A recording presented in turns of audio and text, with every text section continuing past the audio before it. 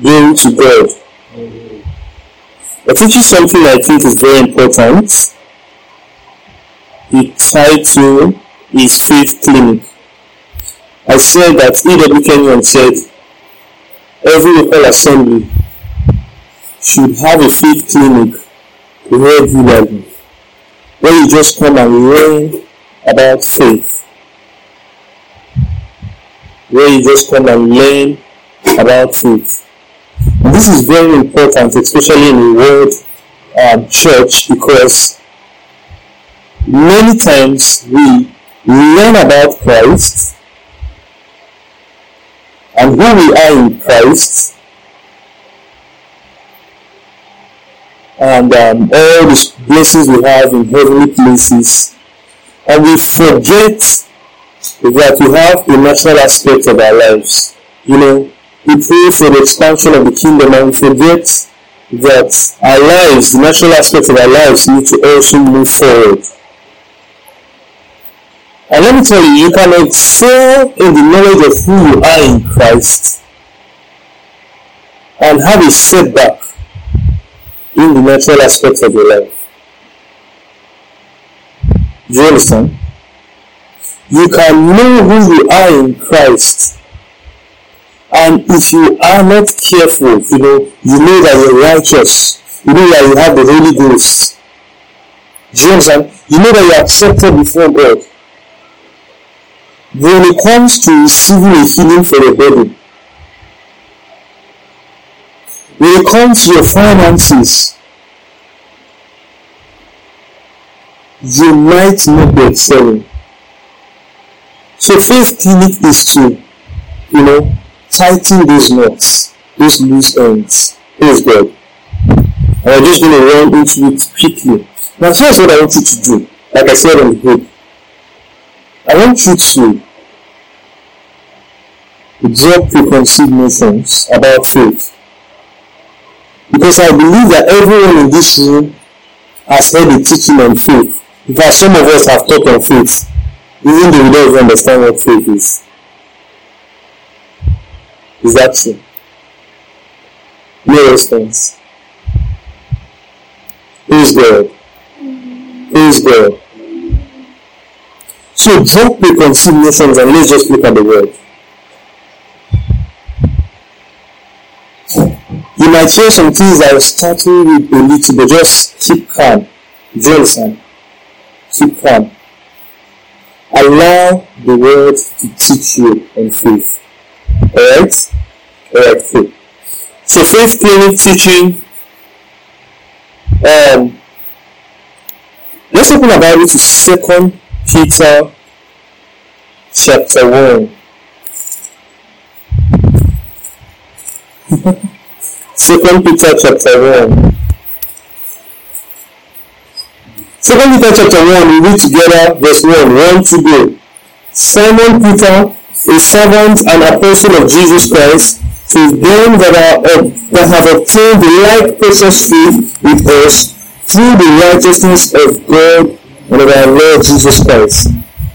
Do you see that? He said, Simon Peter, a servant and apostle of Jesus Christ. Pay attention. He says to them. So he said this letter is to who? Look at your Bible. To them. Read it. Want to go?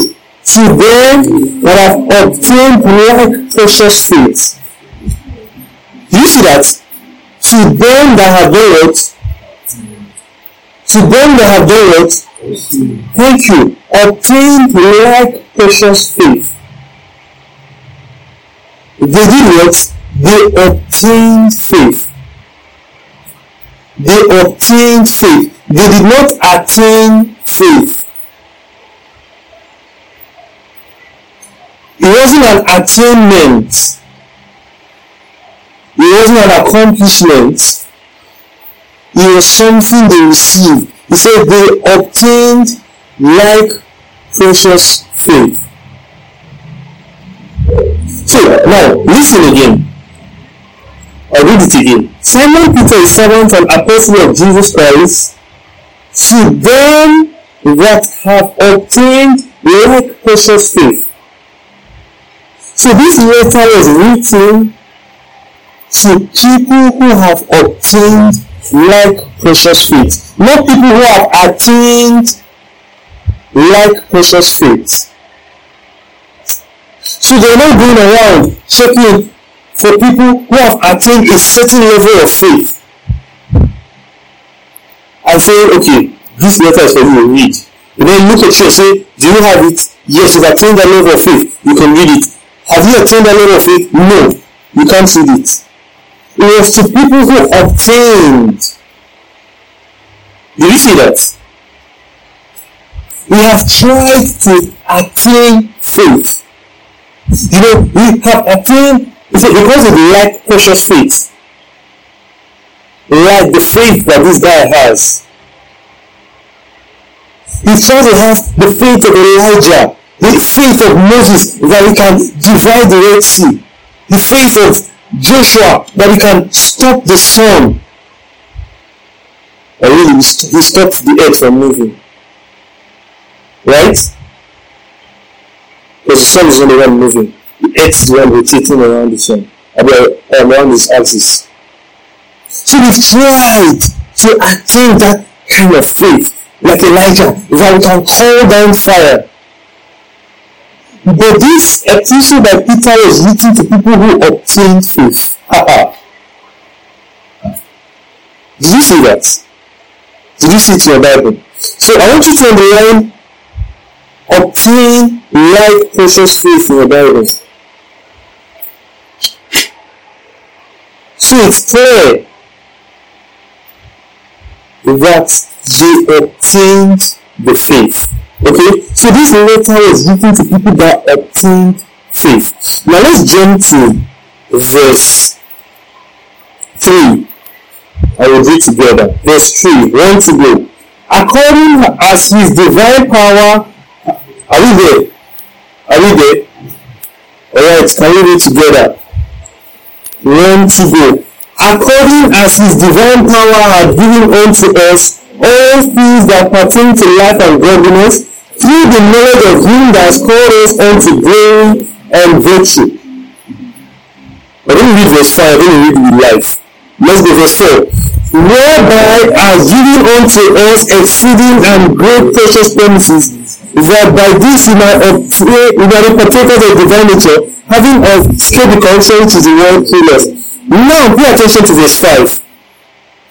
And besides this, giving all diligence, add to your faith virtue. He didn't say add faith. He didn't say have faith. He said the faith you already have, add to your faith virtue. So we don't add faith. Sometimes you feel like if I had the faith, I would have been able to get the results. So you feel like the situation is right. God is mighty, He can answer prayers. I'm a believer, I'm on God's side. God is for me. If I could just add faith to my request, I'll get what I want. But He did not say you should add faith. He did not say you should add faith. Because you have obtained like precious faith. You have the faith. We don't add faith. That's the first thing I want you to know. So our number one point today is that faith is not added. Faith is not added. We do not add faith to the situation. In trying to walk in the supernatural, in trying to walk in the miraculous, in trying to get answers to your prayers, we do not add faith. He said, add to your faith, meaning you already have the faith. True or false? Now, this letter was written to believers. And Peter was sure that all of them had faith. And so he said, to the faith you already have, add virtue. So we do not add faith to get the results done. That's the first thing I want to know. So our number one point is faith is not added. Say faith is not added. Thank you. The number 2 point is that faith is received. We don't add faith to the situation. We don't try to add faith like, oh, I don't have faith. I want faith in my life. How can I just grow and have more faith? We said faith is received. Now look at second Peter where we are. Chapter 1 where we are and verse 1. He says, to them who have obtained like precious faith.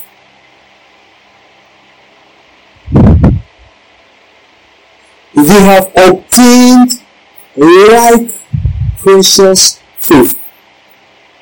Let me say a little about point 1 that we said. Do you realize that in Jude 20, he said, building up yourselves on your most holy faith. You know that the book of Jude was not written to Jude, it was written by Jude, right? Is it? He said, it was written by Jude, the brother of James. Okay? He said, okay, let's go there so that you see it for yourself. Jude chapter 1, verse 1. Jude, the servant of Jesus Christ, the brother of James, to them that are sanctified by God the Father and preserved in Jesus Christ and called. This is a letter written to believers. Those who are sanctified by God. So Jude told believers, he told Christians, whether the person that just gave his life to Christ today or the one that has been born again for 100 years, he said, building up yourself on your most holy faith. So faith is not added, faith is obtained. We have obtained like precious faith. So number 1 is that faith is not added. So it's not like, oh, this situation, I want to change this situation. I need to have faith. I need to add faith to what I'm doing. No. We have faith. Faith is obtained. So it's not like I try to get that faith. I try to, put myself together and master faith. No. Faith is obtained. We received like precious faith. You don't know that. It means that faith is a gift. Faith is a gift. So how did we receive faith? Romans chapter 10. Romans chapter 10. Are you there? Thank you, Lord. Romans chapter 10. Who has NLT Bible? New Living Translation. Who has NLT? No. Let me read. I'll read from mine here. It's amplified. Romans chapter 10, verse 17. Are you there? Romans chapter 10, verse 17. I want us to all read together. Are you there?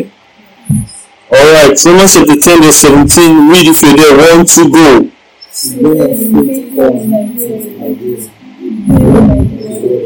Did you see that? He said faith comes by hearing.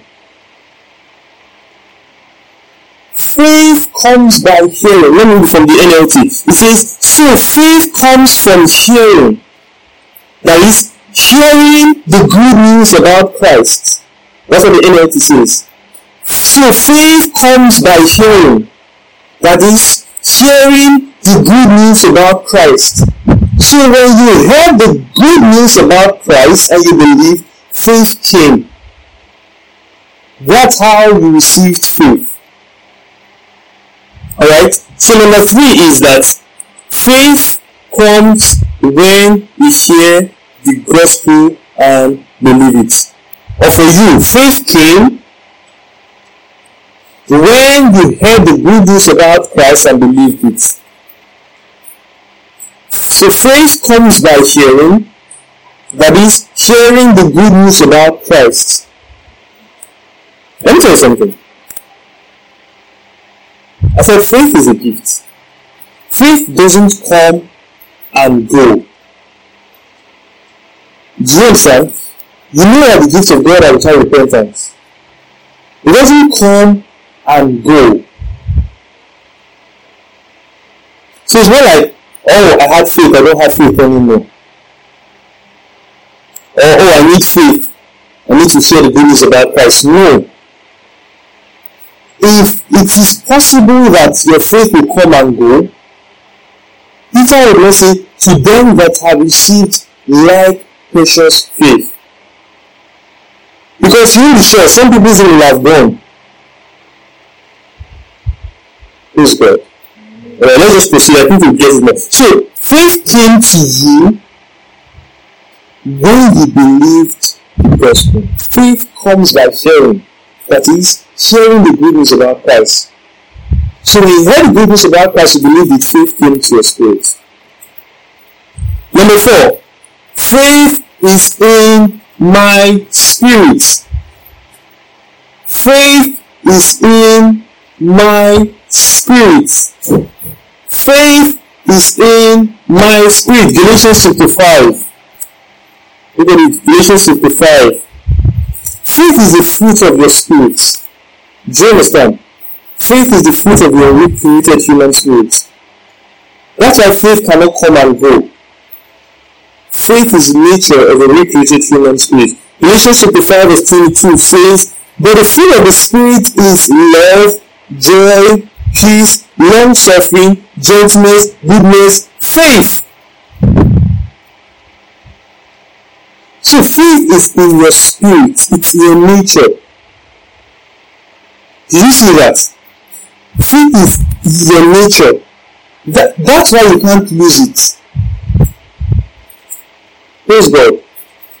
Praise God. So faith is in your spirit.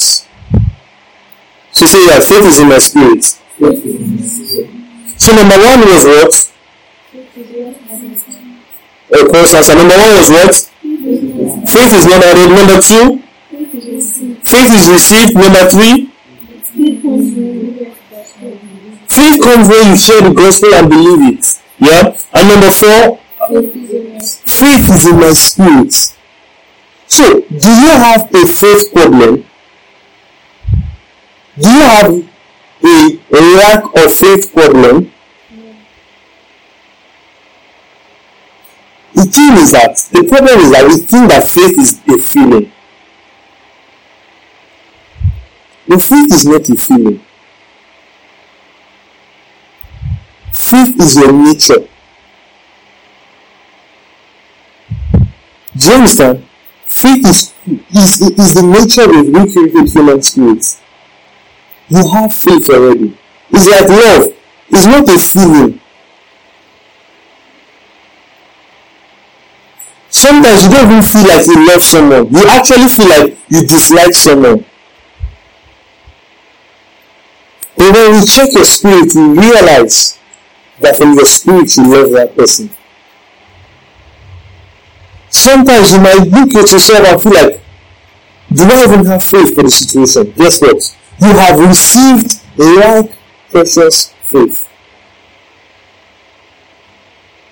Alright? Now, the final one, number 5, is that we are a household of faith. We are a household of faith. Galatians chapter 6, verse 10. As we have therefore opportunity, let us do good unto all men, especially unto them who are of the household of faith.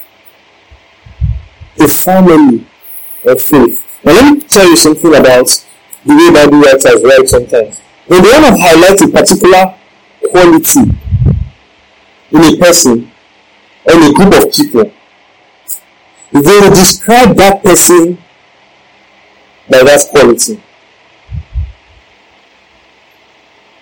They want to highlight, they want to bring out, shine the light upon a particular quality in a person. They will describe the person as that. For example, in James chapter 1 verse 17, the Bible said, James said, God is the Father of lights, in whom there is no variableness or shadow of turning. So he wants to describe God as light, the Father of light. He wants to describe God as He who has no variableness nor shadow of turning. He calls Him the Father of light. Did you see that? Also in Hebrews chapter 1 verse 14, the writer of Hebrews wanted to describe angels as servants. He said, are they not ministering spirits sent to minister to those who are heirs of salvation? So he wanted to describe them as those who minister to those that are the heirs of salvation. He calls them ministering spirits. Did you get it? So because he wanted to describe them as those that minister, he calls them ministering spirits. He wanted to describe God as He who has no variableness nor shadow of turning. He calls Him the Father of light. Now, in describing us as people of faith, Paul calls us the household of faith. So no believer has faith issues. We are those that have faith. We are the people that have faith. Praise God. Praise God. So we are the household of faith. We are people that have faith. We do not lack faith. Praise God. So, moving forward now. How many of us got what we just explained so far? I think it's clear. So far we've explained that we have faith. We have faith. We don't lack faith. Alright? We received faith. Okay? Now, the next thing is, how do we use the faith we have? How can the faith we have produce results in the practical areas of our lives? Alright? How can the faith we have actually produce results in the practical areas of our lives? We're going to do a little Bible study now, so I want you to be ready for it. Mark 11. Mark 11. Are you in Mark 11? No response. No one is there yet. Mark 11 verse, I'll start from verse 12. Now, remember what we want to learn now. We want to learn how to use the faith we have to produce results in the practical areas of our lives, right? Good. Now, in this Mark 11, Jesus taught how to get results using faith. So let me study it. He taught his disciples on how to get results, how to get supernatural results. Okay, so we're going to learn. Okay, from verse 12. And on the morning, when they were come to Bethany, he was hungry. And seeing a fig tree, stop. I've said this before, and this is just besides the point. Fig trees are not bad trees. That fig tree had a mission. Do you understand? Fig trees are not bad trees.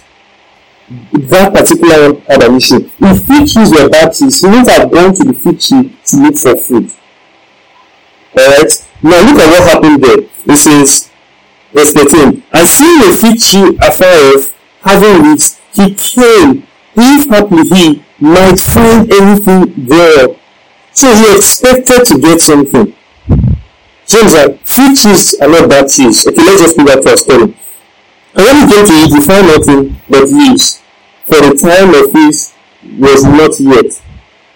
14. And Jesus answered and said unto it, no man eat fruit of thee hence after forever. And his disciples heard it. His disciples heard what he said. Now we jump to verse 20. From verse 15 to verse 19 talks about when we went to do some other things that are not related to what we are about to learn. Okay? Verse 20. And in the morning, as they passed by, they saw the fig tree dried up from its roots. So Jesus walks up to this fig tree, wants to get something to eat, sees nothing, and says, no man eat out of you forever. The following day, the disciples were passing with Jesus, and then they saw that it had dried up. Okay? They saw that it had dried up.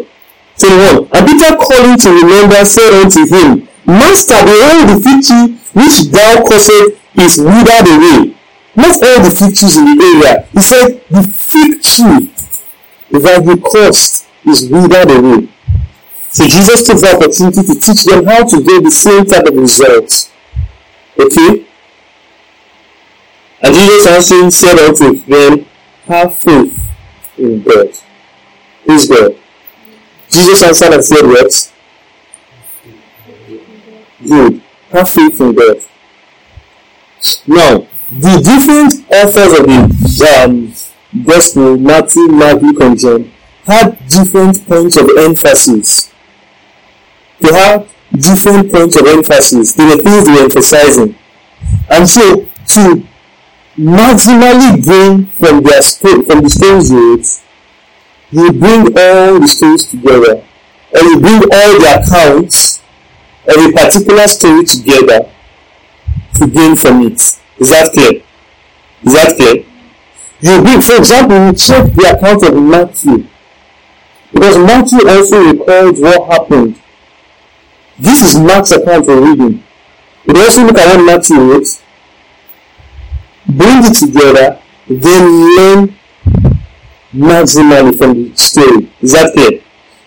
Now, here's what to learn from what Peter said. What Mark said. Mark said in verse 22, have faith in God. Now, if you have a Bible that has margin, you see that it says, have the faith of God. Have the faith that God gives. Do you see that?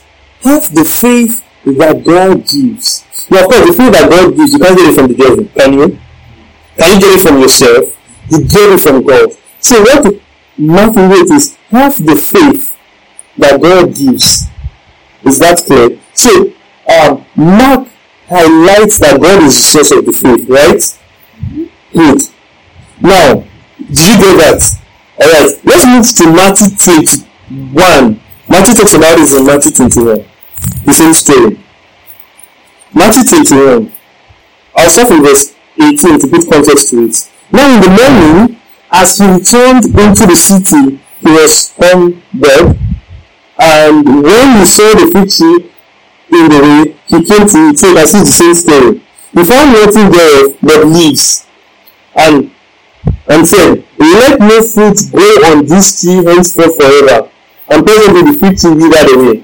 And when the disciples saw it, they marveled and said, how soon is this fig tree withered away? Jesus answered and said unto them, verily, verily, I say unto you. What does it say? Oh, really? What does it say? Do you see that? No, you see that Mark didn't say, if you have faith. Mark said, have the faith of God. Have the faith of God. Alright? Have the faith of God and you get the result you want. Matthew said, if you have the faith of God, now I'm combining what both of them said. If you have the faith of God, you don't get the results you want. Do you see that now? If you have the faith that God gives, you're going to get the results you want. Now, I said that because this is Matthew 21, right? Jesus died in Matthew 27 verse 50. And he said, when does faith come? When we believe what? Thank you. When we believe the good news, when we believe the gospel, then we receive faith. Praise God. When we believe the gospel of Jesus Christ, we receive faith. He had not died here, so definitely they couldn't have received faith. Is it clear? So he was saying, if you have the faith of God, then receive the faith of God after he died. Do you understand? Okay, now, so for you, you would read it in a different way. This is how you read it. Matthew 21. This is how you read it. Because we already have faith. We would say, very, very I say to you, because you have the faith of God, and if you doubt not, are you looking at your Bible? Verse 21. Verily I say unto you, because you have the faith of God. And if you doubt not, you will not only do this which is done to the fig tree, but also, if you shall say unto this mountain, be thou removed and be thou cast into the sea, it shall be done.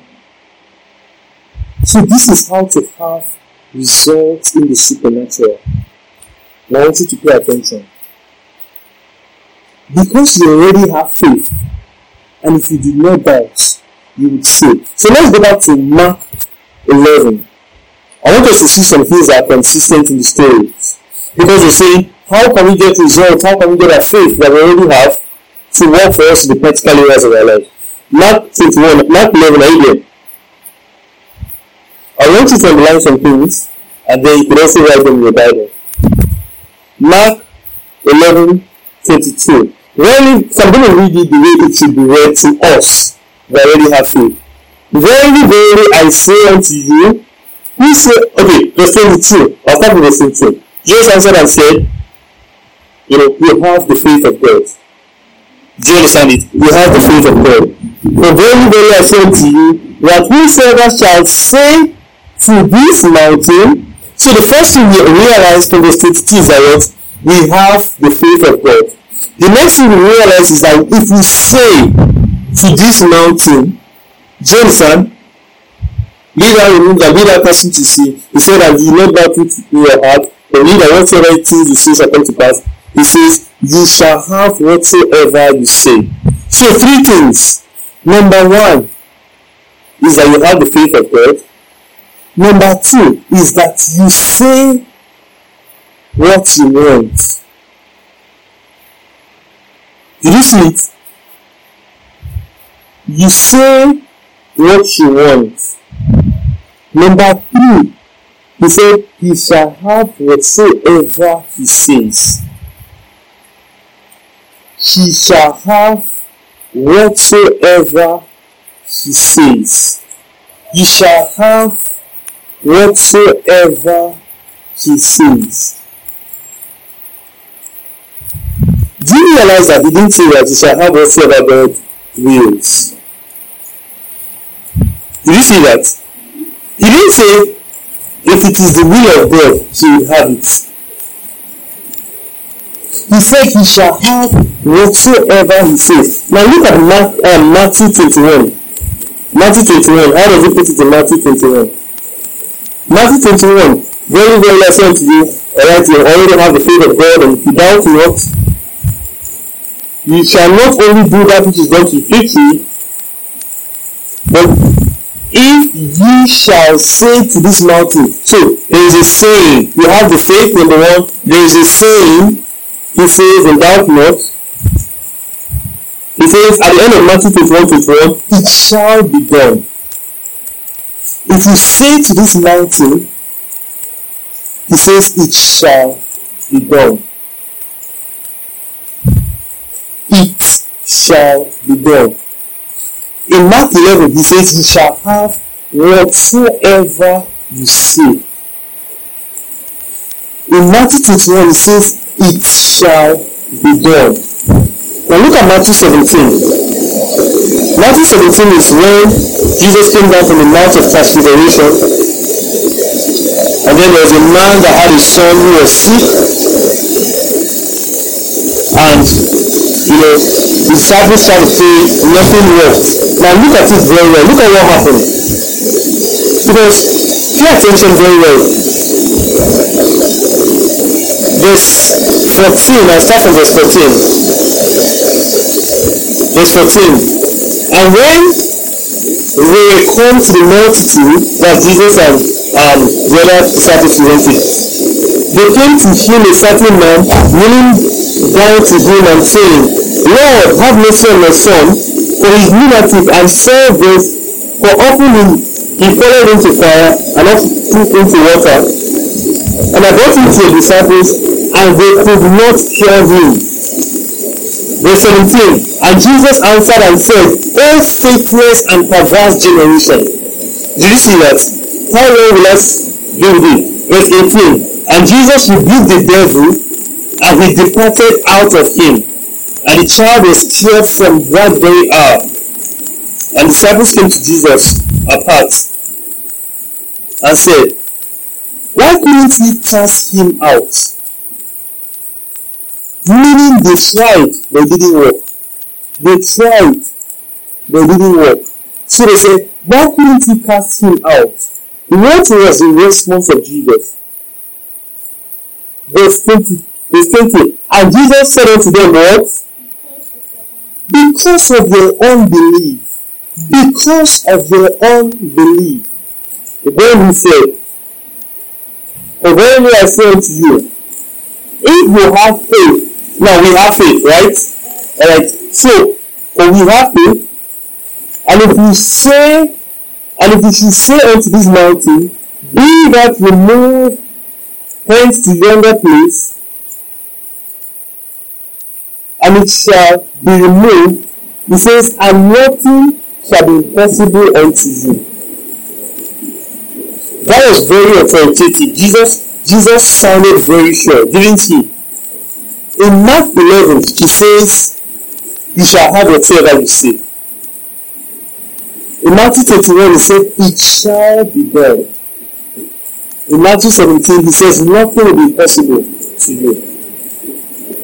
Did you see that? Did you see that?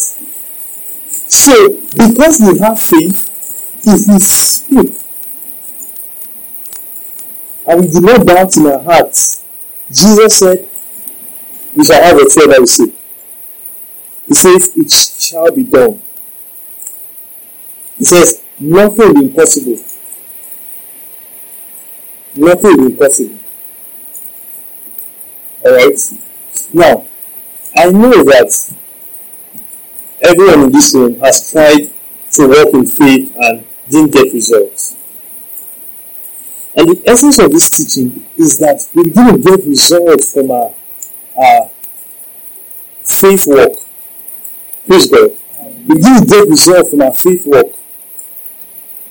So, I really want you to put your experiences before you. I want you to put what the word says. I want you to learn, because we've identified that we do not have a faith problem. We have faith. Now, before now, we thought we had a faith problem. We felt like if I had the faith, I'd have gotten the results. But now we realize that we did not have a faith problem. We did not have a faith problem. It wasn't because we lacked faith.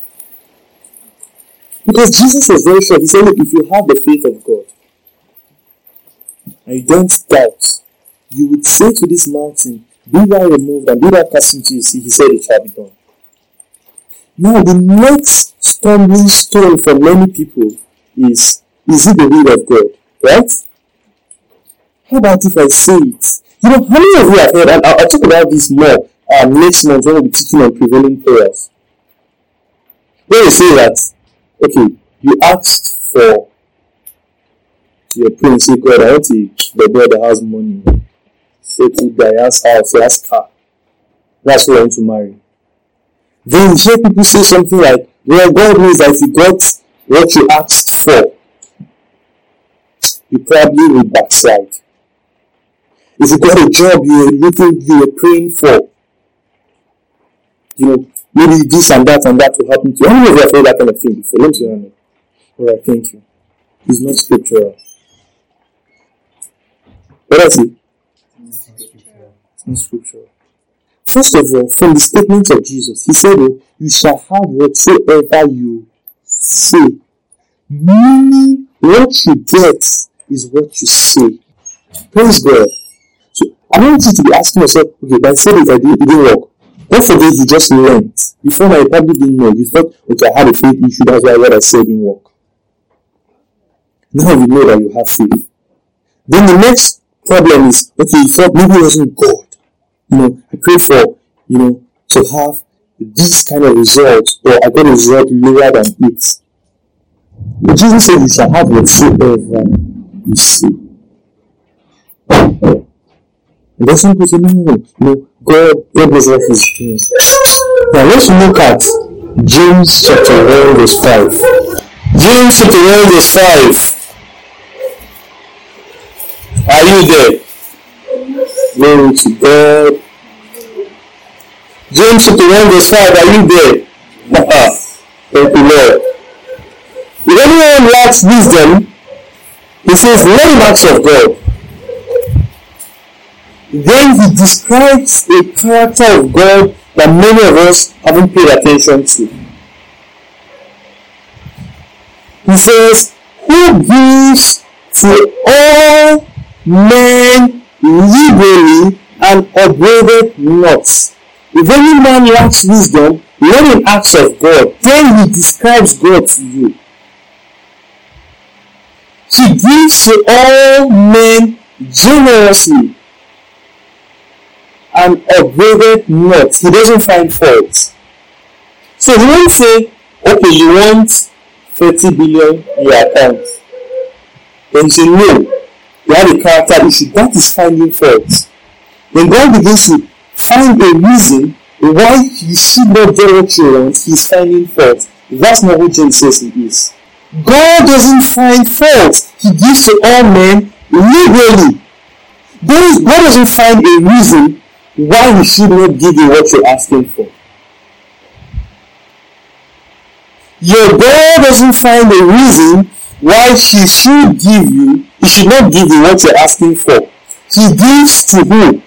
All men liberally.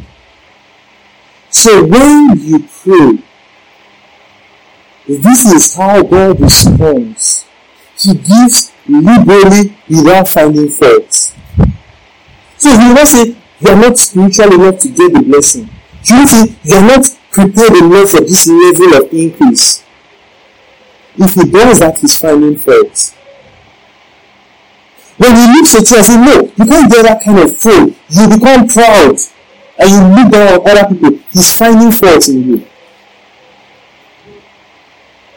But James said, he does not find fault. He gives to all men liberally. Praise God. So that's how God is. You have been the one that has been changing yourself. You've been thinking, oh, he's going to think this about me, and so I'm going to get this. No. God is constant. Faith is constant. Faith is there. If you ask, God will give. He gives to all men liberally. There are two aspects to this thing, but one is constant. This is why Jesus could talk authoritatively and say, because you have the faith of God, and like you're saying that if you have the faith of God, and you say, you will get. The only condition he puts is that make sure you do not doubt. I know what I in the reading. Make sure you do not doubt. He said, if you have the faith, so once that is settled, and that is already settled in our lives, you can ask for whatsoever you desire. Why? Because God will not find fault. He gives generously. Make sure you do not doubt. James also talks about it. Look at verse 6. Let's continue. He said, but let him act in faith, nothing wavering. For he that wavereth is like a wave of the sea driven with the wind. Read verse 7 want to get to go. Let not that man think that God shall give him anything. Is that what he said? Let not that man think that God will give him anything. Is that what he said? Let not that man think he would. Do you see that? So with God is constant. Let me tell you something. If you ask in doubt, will God give? If he says that I'm not going to give you because you are asking in doubt, is he not finding fault? Let me say it again. If you ask and you're like, this is what I'm asking for now, I'm not sure God will give you. He will God give you. Some of us are not sure yet. The character of God is such that when you ask, he gives without finding fault. So by the time you begin to look at your unbelief and say, I will not give you because you are unbelieving, he's finding fault. But that's not the character of God. God is constant. So, when you ask, God gives. When you ask, God gives. When you ask, God gives. He gives what you ask for. Did you see that? He gives what you ask for. By the time he begins to scrutinize what you are asking for, he's now finding fault. That's not who God is. Your God gives you what you ask for. You receive it by faith. He doesn't scrutinize before giving.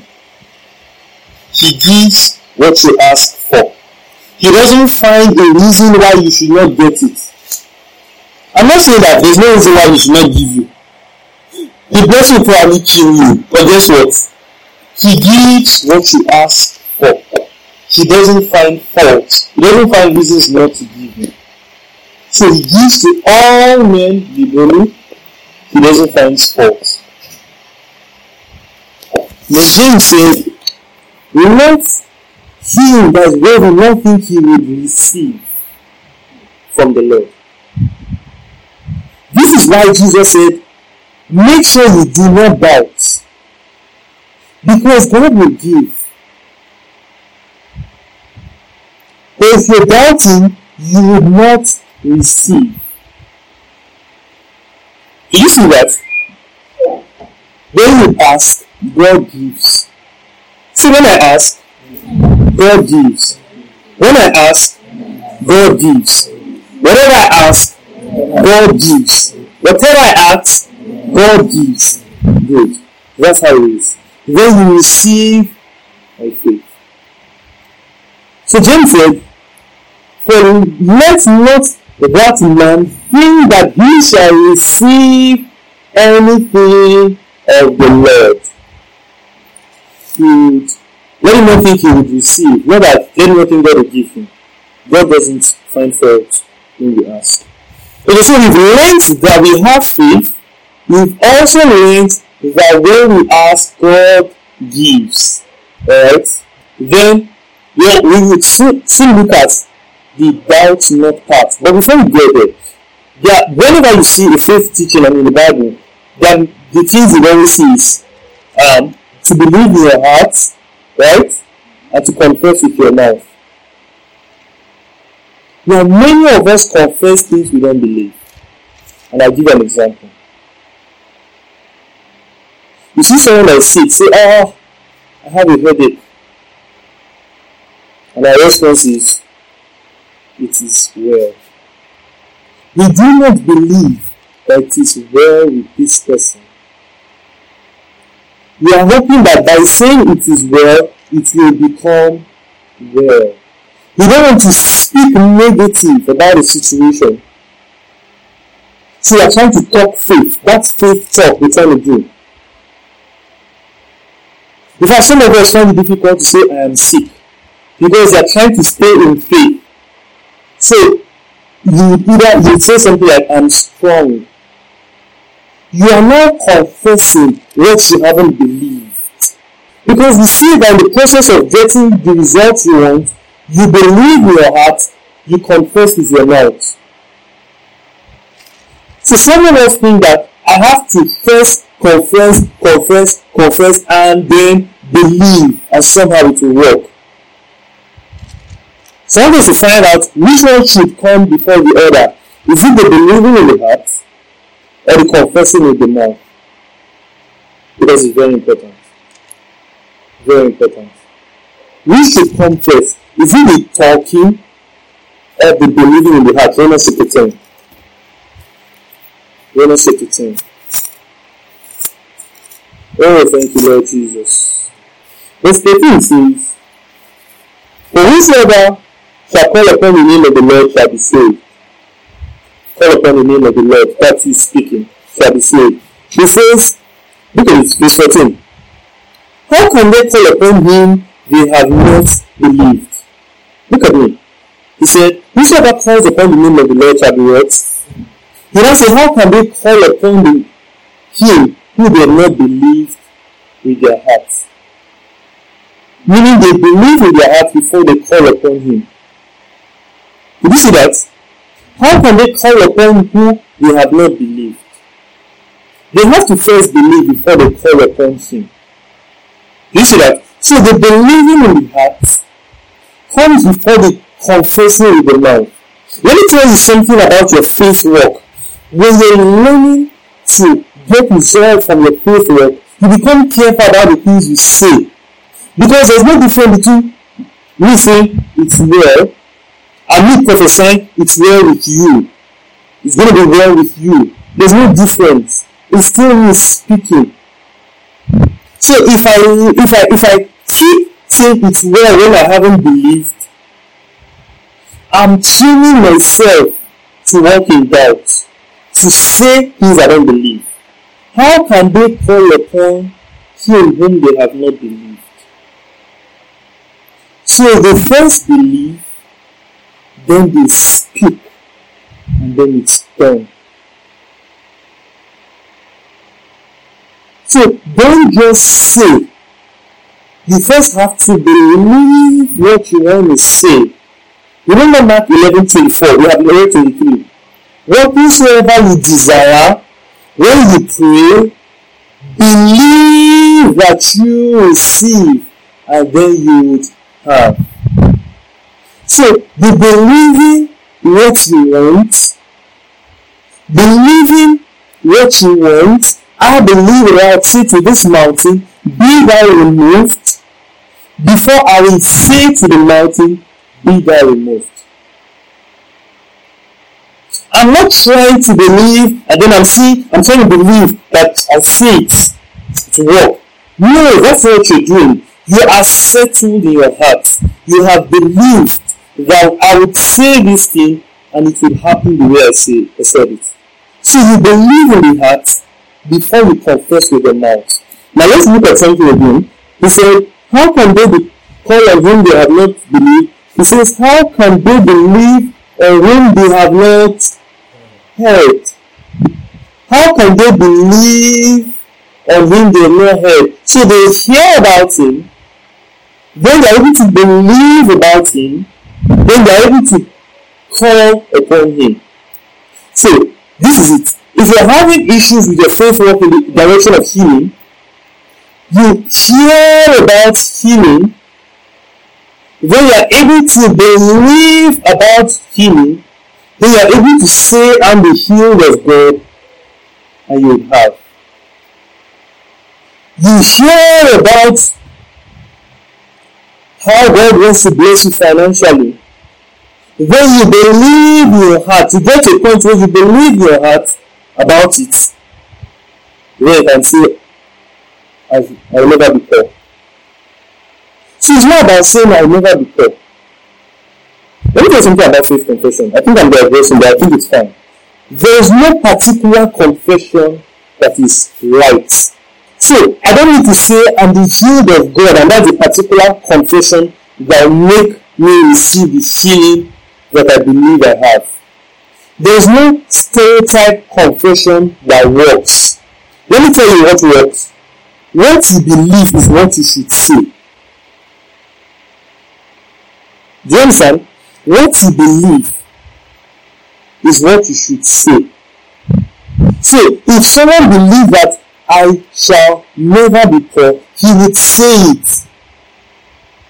If someone believes I am rich, he would say it. Do you understand? But when you come careless with your words and start saying things you don't believe and expect it to happen. Because when you say it, what you don't believe, you would say it and you'll be doubting what you're saying. God will give, but you will not receive because you're in doubt. So, if there's an area of your life where you want to see the supernatural, you find out God's word concerning that particular area. You meditate on God's word until you are convinced. That's the word. You're persuaded about it. Your persuasion brings you to a point where you are not wavering. You will just say, look, I am blessed. Look, I have that need. My needs are met. There is supply available for me. So the confession comes from a conviction in your heart. Your confession comes from a conviction in your heart. So you are not trying to copy someone's confession. Your confession is like Kenneth Hagin said, your confession locates you.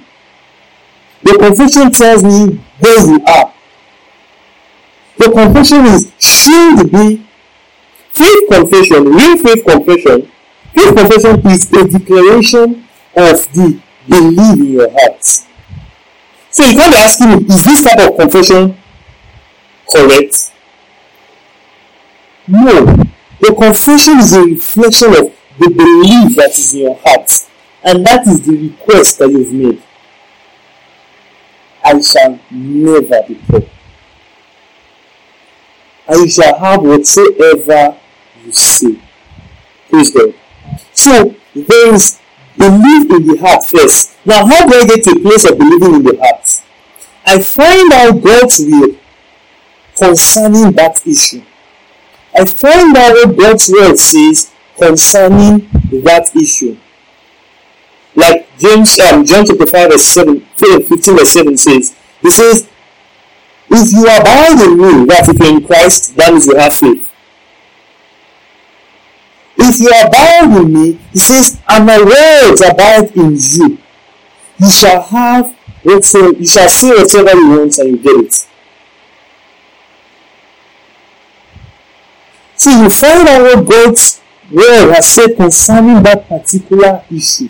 Do you understand? And then you meditate on it until there is a conviction in your heart. That conviction gets a confession in your mouth. So the first step is to find out what God's word said. You don't have a faith issue. Neither will God find fault in what you say. God will give you what you say. But you will not receive if you do not have faith confession.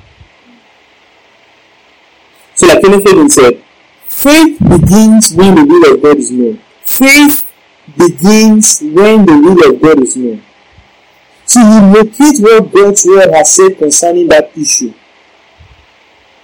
You meditate on what God's word has said concerning that issue. You build persuasion about what God's word has said concerning that issue. You naturally come up with a confession. Many times we are trying to confess in front of people. That's not what the Bible says to do. It's a personal confession. Do you understand? It's a personal confession. So I think we read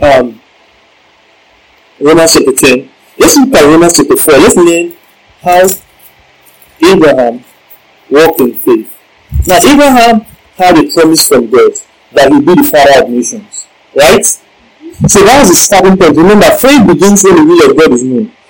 What God's word said, what God said to Abraham, the word of God to Abraham was to be the father of nations. So he located the word of God. Okay, so that's where faith starts from. Romans chapter 10, Romans chapter 4, I'll start from verse 7, and from verse 16. We have said that we start with believing in the heart before the confession. And then we said, what you believe in your heart is the word of God. Alright? So, God had said to Abraham, I'll make you the father of nations. Verse 16. Therefore, it is of faith, so something about faith, that it might be by grace, to the end that the promise that the promise made might be sure to all the seed, not to that only which is of the law, but to that also which is of faith of Abraham, for is the father of us all.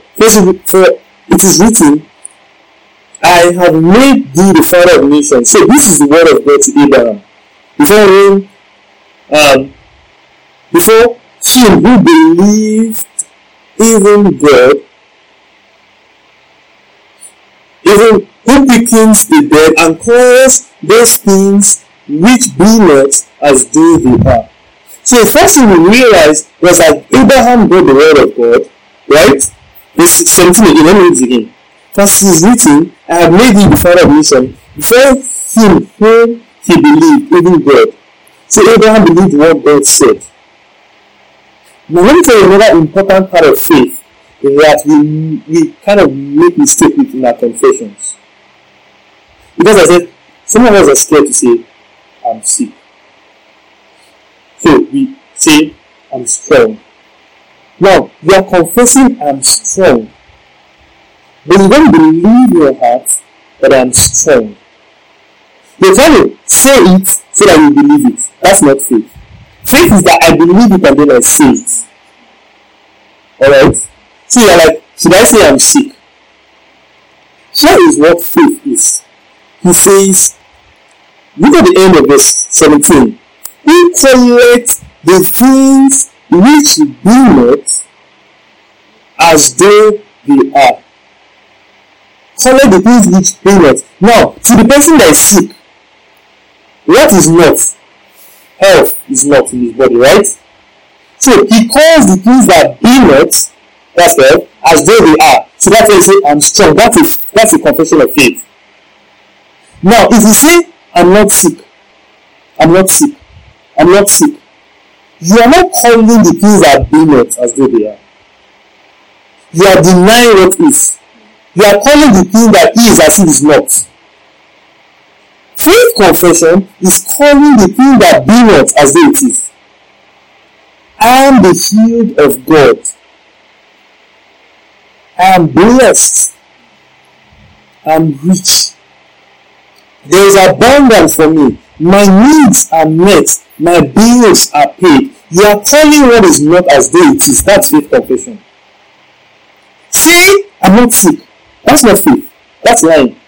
Faith is calling what is not as though it is. So when we see someone that is poor, what is not in his life? Money. So you're calling what is not as though it is. That's faith. So you say, I'm rich. When you see someone who needs to pay his bills, faith is calling what is not, what be not as though it is. My bills are paid. Do you understand? When you see someone that is sick, faith confession is saying, I am the healed of God. So, you could write this down. Faith is not denying the facts. In faith, we do not deny the facts. So it's okay to say I am sick. Do you understand? Because that is the fact. But faith confession is now a higher fact. That is, when you now call the things that be not as though they are. You don't go to the doctor and say, I'm strong.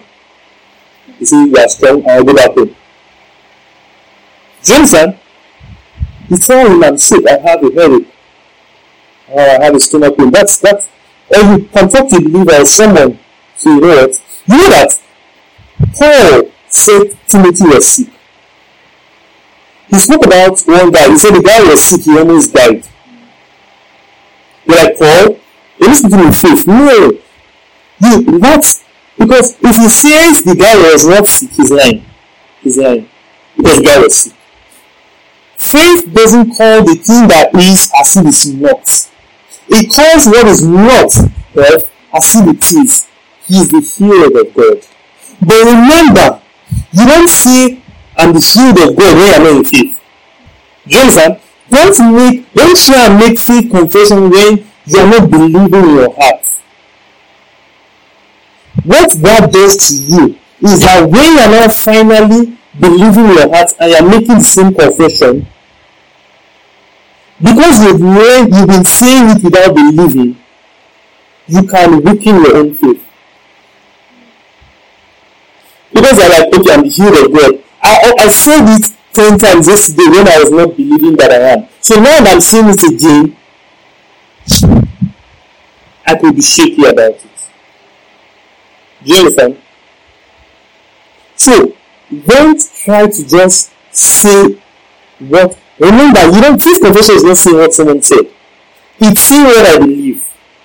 If what I believe is that I'm healed, if what I believe is that I don't have the malaria, I don't have malaria again, that's what I believe.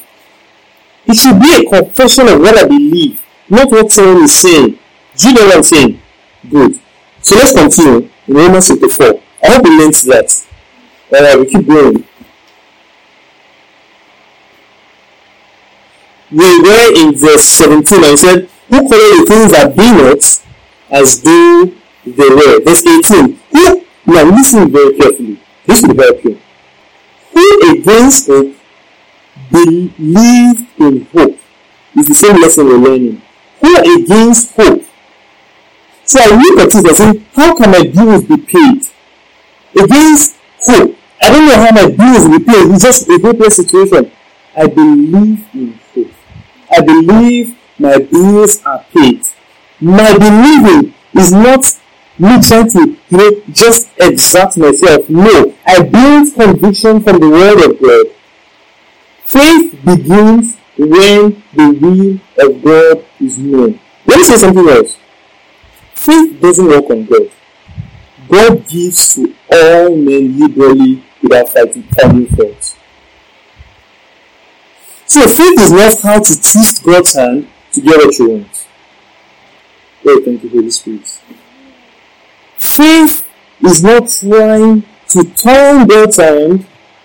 Some people say, look, even if God doesn't want to do it, if you are in faith, it will happen. That's a lie. That's a lie. It's ridiculous. So are you saying that if I believe that although Muhammad did not believe in Jesus, I just believe that I find Muhammad in heaven, even if God doesn't want it to happen, and it's against what the word of God says it to happen? It's ridiculous. It's not true. It can't happen. But faith doesn't work on God. We usually think when I'm in faith, then God will act. No. God is sovereign. So, I don't now, because I'm acting with faith, then I now turn God in the direction He doesn't want. No. God is sovereign. God is constant. When you ask, He gives. So I cannot ask freely because I know when I ask, He gives without finding fault. That's who God is. So my faith doesn't work on God. My faith is how I receive what God has given. My faith is how I receive what God has given. Praise God.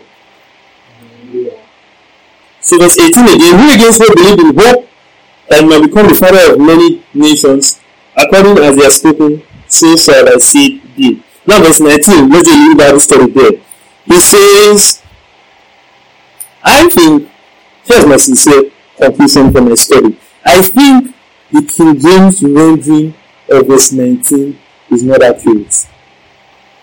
Who's the truth says me? Who's the hate says me? She's with the hate says me. No. I think because except if there is a different manuscript, of course there are different manuscripts, but the one I checked there is a word that was inserted in the King James, and the King James did not indicate that they inserted it. You know that when King James inserts a word, it italicizes the word, right? Good. But King James did not italicize the word, and it wasn't in the manuscript I checked. Okay, so I read what King James said, and then I read what the manuscript said, and that's the same thing he says. Okay, now remember where we're coming from. He said that faith doesn't deny facts, right? Faith doesn't deny facts. Abraham knew he was old. Sarah knew she was old. But against hope. Now when the Bible says, against hope he believed in hope, it means Abraham was aware of the hopelessness of the situation. Right? But against that awareness, he believed in hope. He believed in the word of God. Did you get it? Abraham, he said, against hope, he believed in hope. So, Abraham looked at the situation, knew that at this stage, but he said, no, God's word has said it. I choose to believe the word. Did you understand? And that's how we are. Many times we look at the situation and we're like, how can I be healed? This sickness has been here for long. How can I just believe and receive? But you know what? You can decide that I would stay on God's word, build conviction on God's word, and I begin to believe they can be healed of God and then it becomes by confession and then I'll have it. That was what Abraham did. Abraham looked at the situation. He did not say, I'm not old, I'm young. That's not what he said. Do you understand? He didn't say that. Against the hopelessness of the situation, which he saw, he decided to believe God's word. He built persuasion, very important word, persuasion, and that became his confession, and that became his possession. His name is running. He built persuasion from God's word, meditation on God's word. The one is increasing. He built persuasion from meditation. It became his conviction, gave birth to a confession, became his possession. It's new. I can be accurate and be rhyming.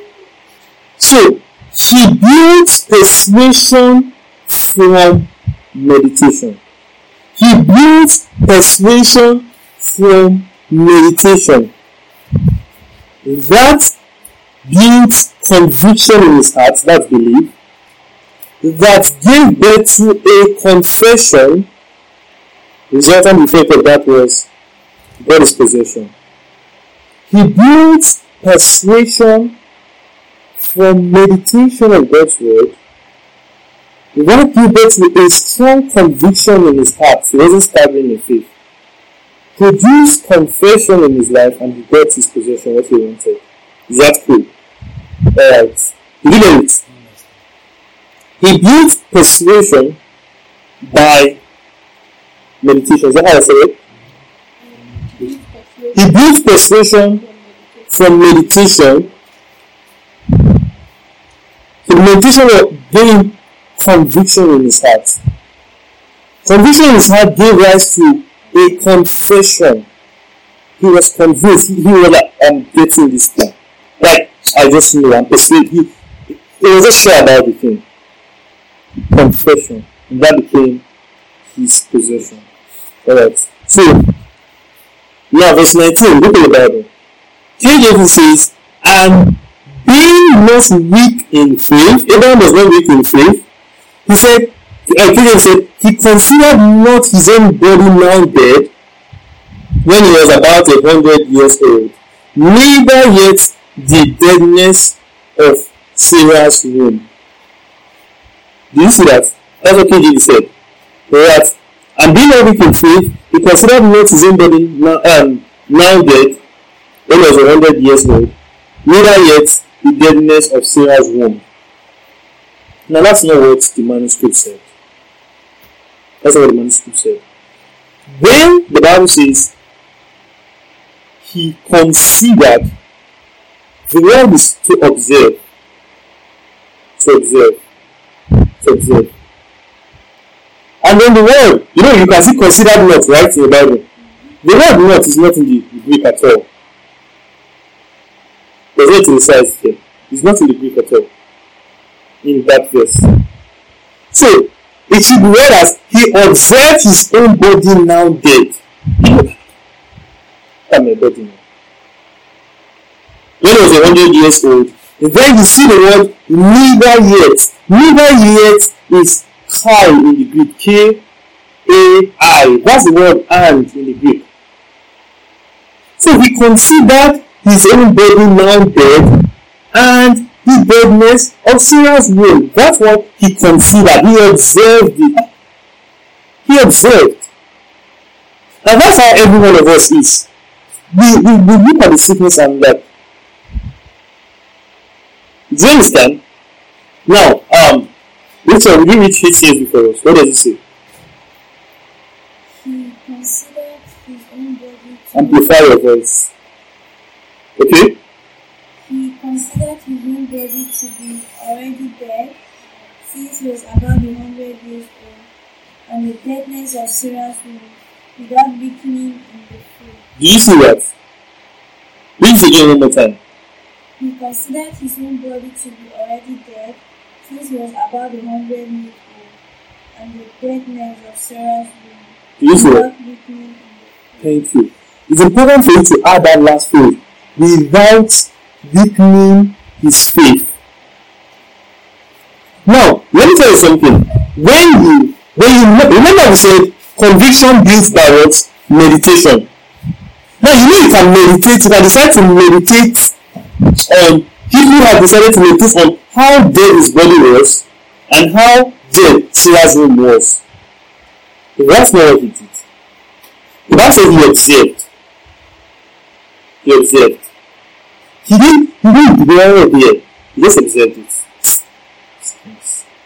Sickness has been for like 9 years. Then I moved to the world. I don't stay there and say 9 years. When my feet reach 9 years feet. He didn't do that. He didn't make a judgment based on his observation. Do you understand? He didn't meditate to a point where he came and said, look, this is what is going to happen. Do you understand? He didn't make a judgment based on meditation. Don't see that. Verse 19. He considered his own body to be already dead, since he was about 100 years old, and the deadness of Sarah's womb without weakening in faith. So he didn't allow his observation to put him in a place of doubt. Do you understand? And if you know in your experience, you would have realized that every time you're trying to walk in faith, the reality of the situation always comes to you. This sickness. Or they say, okay, you need an operation. You're thinking about it. After operation, I don't want operation. The reality about the situation always comes to you. But you don't allow it to linger long enough for you to make a judgment. Alright? Then we go to verse 20. Verse 20 says, he staggered not at the promises of God through unbelief, but was strong in faith, giving glory to God. The word stagger there is to make judgments. So he made judgment not at the promises of God through or in unbelief. He made his own judgment not in unbelief. So sometimes we don't make judgment. Okay, this sickness, heart, face, liver, lungs. I won't make it. You make judgments. Whenever you have a problem, you're not in doubt when you are observing. When you make judgment, that's when you're in doubt. Just like when you now make judgment based on the word you're in faith and the healed of God. That's a judgment. Now these are paid. That's a judgment. Do you understand? So I'm not saying you should necessarily go be observing and thinking, because look, when you observe the situation long enough, you can get into doubt. When you meditate or observe the word of God long enough, you can get a place of persuasion about God's word. But finally, we know if you are in doubt or you are in belief or you are believing when you make judgments. Alright? So Abraham observed but made judgment based on God's word. Verse 21. He stayed on God's word, built persuasion on God's word. Now this you will do personally. Joseph, you will do this personally. He meditated on God's word till the point when he now said, you know what? Now this is so when he was meditating, he came to a point of conviction and said, you know what? I'm going to have a child. Now there's no judgments. There's no judgments. So that's how your faith walk would be. Let's look at one more example. Numbers chapter 13. This is the story of Moses when he sent spies to the land. He sent spies to the land to go and view the land. He sent 10 spies. All of them observed. Notice that they observed the land. Some made judgments based on the observation. Others made judgment based on the word of God. So we know you are in faith, or you're walking in faith, when we see that you are making a judgment based on God's word. We know you are in doubt when you are making your judgment based on the observation of the situation. Faith doesn't deny the facts, but faith doesn't dwell on the facts. It dwells on God's word. Let me talk about mental asset before I enter Matthew Numbers 13. Mental asset is that I say that, look, God heals people. God heals cancer. And then they say, are you going to be healed? You're like, okay. You know that this one is not just one. It's cancer of the lungs, cancer of the blood, cancer of the tongue, cancer of the hair. So, I hope so. Now, can you see the person has made judgment? I hope so. I hope so. That's his judgment. Faith confession will do that. Oh, I'm healed. Jennifer, I'm healed. Mental asset will say, God can do it. When you see faith confession, you are persuaded. You say he did not stagger through unbelief. He stayed, he was on it. Meaning, when he began to believe, there was a time between that time and when he manifested. In that period, he did not drift. He did not change his confession. Because he was persuaded. I'm healed. I'm healed. I'm not praying to be healed. I'm healed. I've received. I believe that I receive. I believe that I have received my healing. I'm the healed. I tell myself, you know, God healed me. And I believe that I know he has given. And so I receive. I'm healed. I'm healed. I've received the healing. I've received the healing. My confession doesn't change with time. Even if the healing doesn't manifest with time. Do you see that? Why? Because I'm persuaded.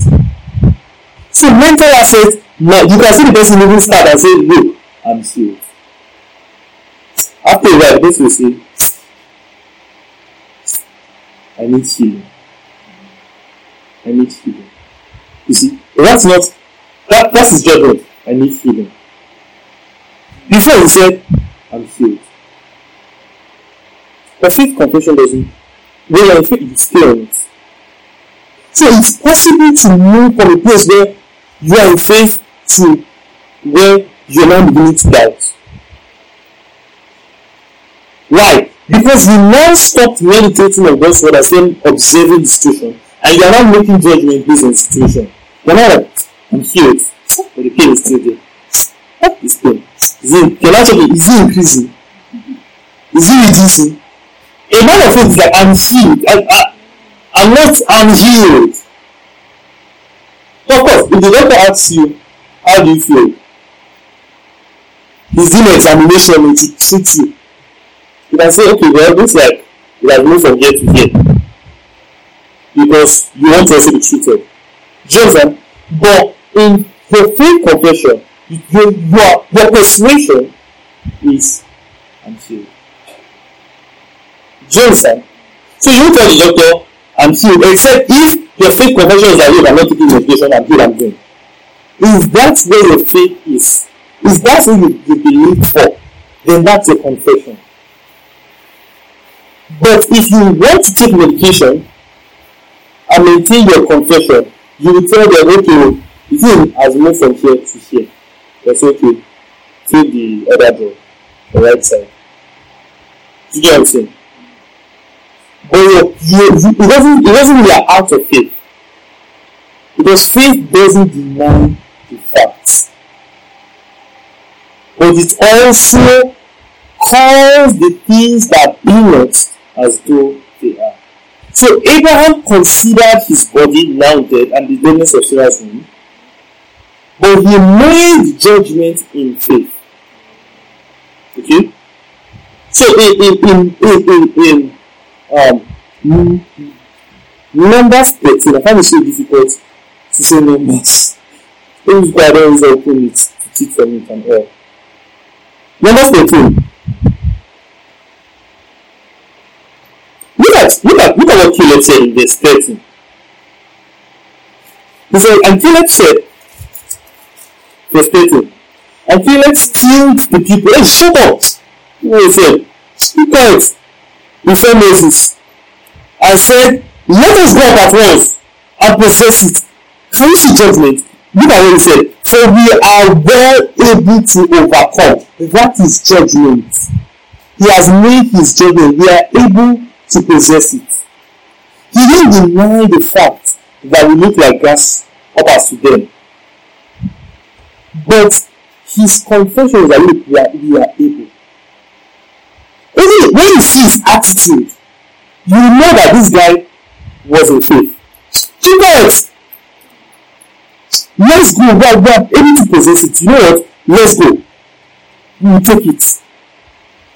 He didn't come by him trying to exert himself. He came by persuasion about what God said. Look at it.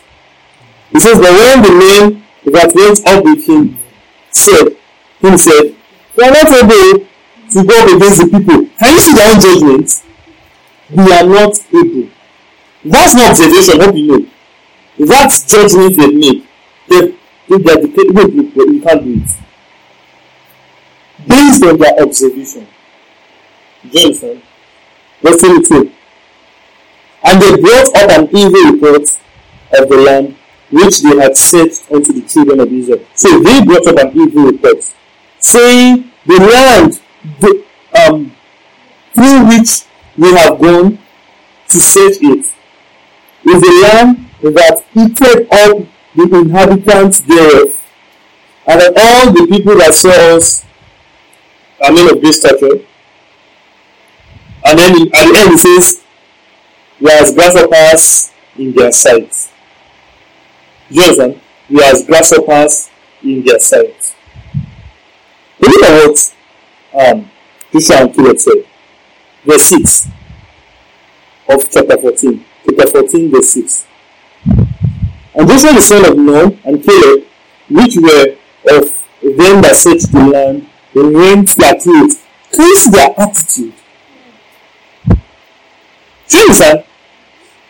Notice that they were not trying to do what somebody did in the past. They were acting based on conviction. Your faith work should not be you trying to do what someone did. So the person broke his glasses, you are trying to break your glasses.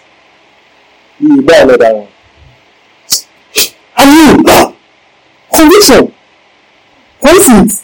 That person that broke his glass might go 7 months not seeing. But you know what? He still say, look, I'm healed.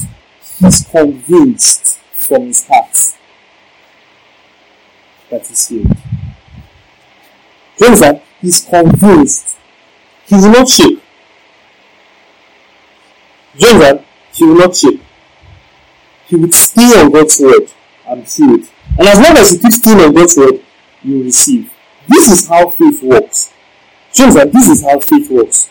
Alright? So he said, verse 7, and he spake unto all the company of the children of Israel, saying, the land which we passed through to search it is an exceeding great land.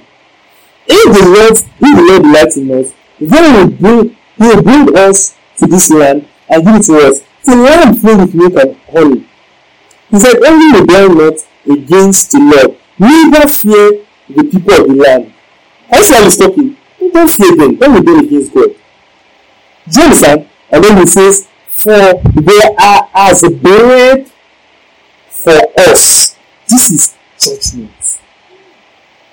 While others observe and say he has grasshopper, he didn't deny that. But he made his confession. He said, look, he has bread with us. And then he said, their defense is departed from them.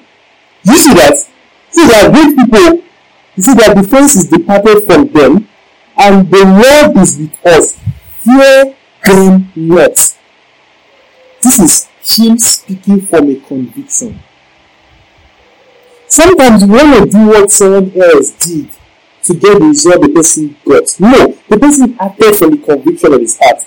Based on the meditation from God's word, spoke out and got what he got. Same thing with the woman with the issue of blood in Mark chapter 9 and Mark chapter 5. The woman said, if I may touch the hem of his garment, I'll be healed. She had a conviction. She said it out. Just that there's a way that your conviction just comes out from your mouth. She said to herself, the one said, she said to herself, look, if I would touch the hem of his garment. She wasn't trying to do what someone did. Just that she wasn't saying what someone said. She was speaking out of the conviction of her heart based on meditation on what God's word said. Just that she heard that Jesus was around. She's heard this about Jesus. She analyzed everything. She made a judgment. If I can touch the hem of his garment. So you see, you receive by faith. You receive by faith. You receive by faith. Praise God. Alright.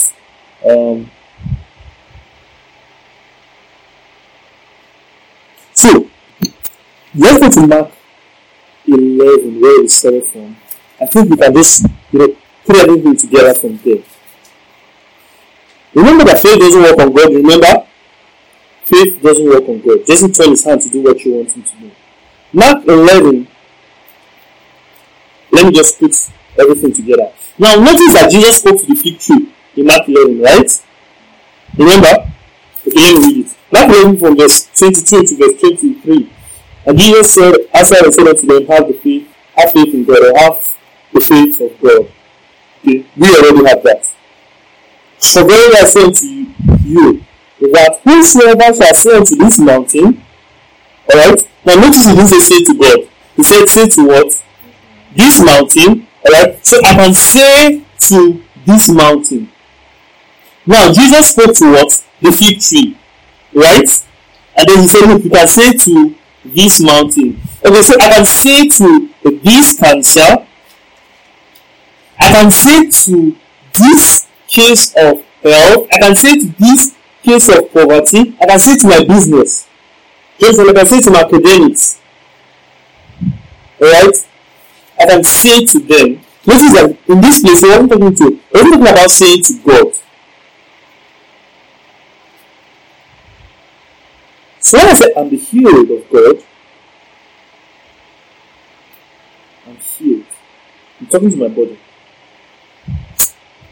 I can say it's abundance of finances in my pocket and in my account. I'm not talking to God. I can say to the mountain.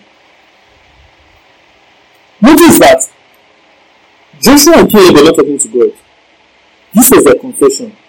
They are able to possess the land. Can you see that? So you can say to the situation. Okay?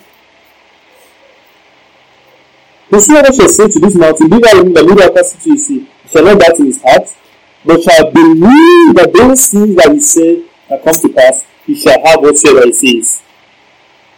Therefore, can you see that? So Jesus now proceeds in the teaching. I said to you, whatsoever you desire, when you pray, now prayer is talking to God, right? So faith works when you're talking to God, faith works when you're talking to situations. Faith works in prayer, faith works when you're not praying. What's important is that you do not doubt. You should. Therefore, I say unto you, whatsoever you desire, when you pray, believe that you receive, and you shall have. Believe that you receive, and you shall have. Sometimes you look at the situation and say, but I've confessed the word. Why is it not working? You are not making judgment based on your observation of the situation. Do you understand? Not based on God's word. Your judgment should be based on God's word. So, I have been saying it for 7 months that my needs are met, my bills are paid, but I'm still going to meet my needs and pay my bills. But I stay on God's word and I keep my confession. I stay on God's word and I'm not doubting. Okay? Because when I doubt, then I don't receive.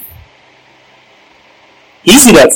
When I doubt, then I don't receive. God gives. When I doubt, then I don't receive. But I can stay on my confession by maintaining my meditation in the Word.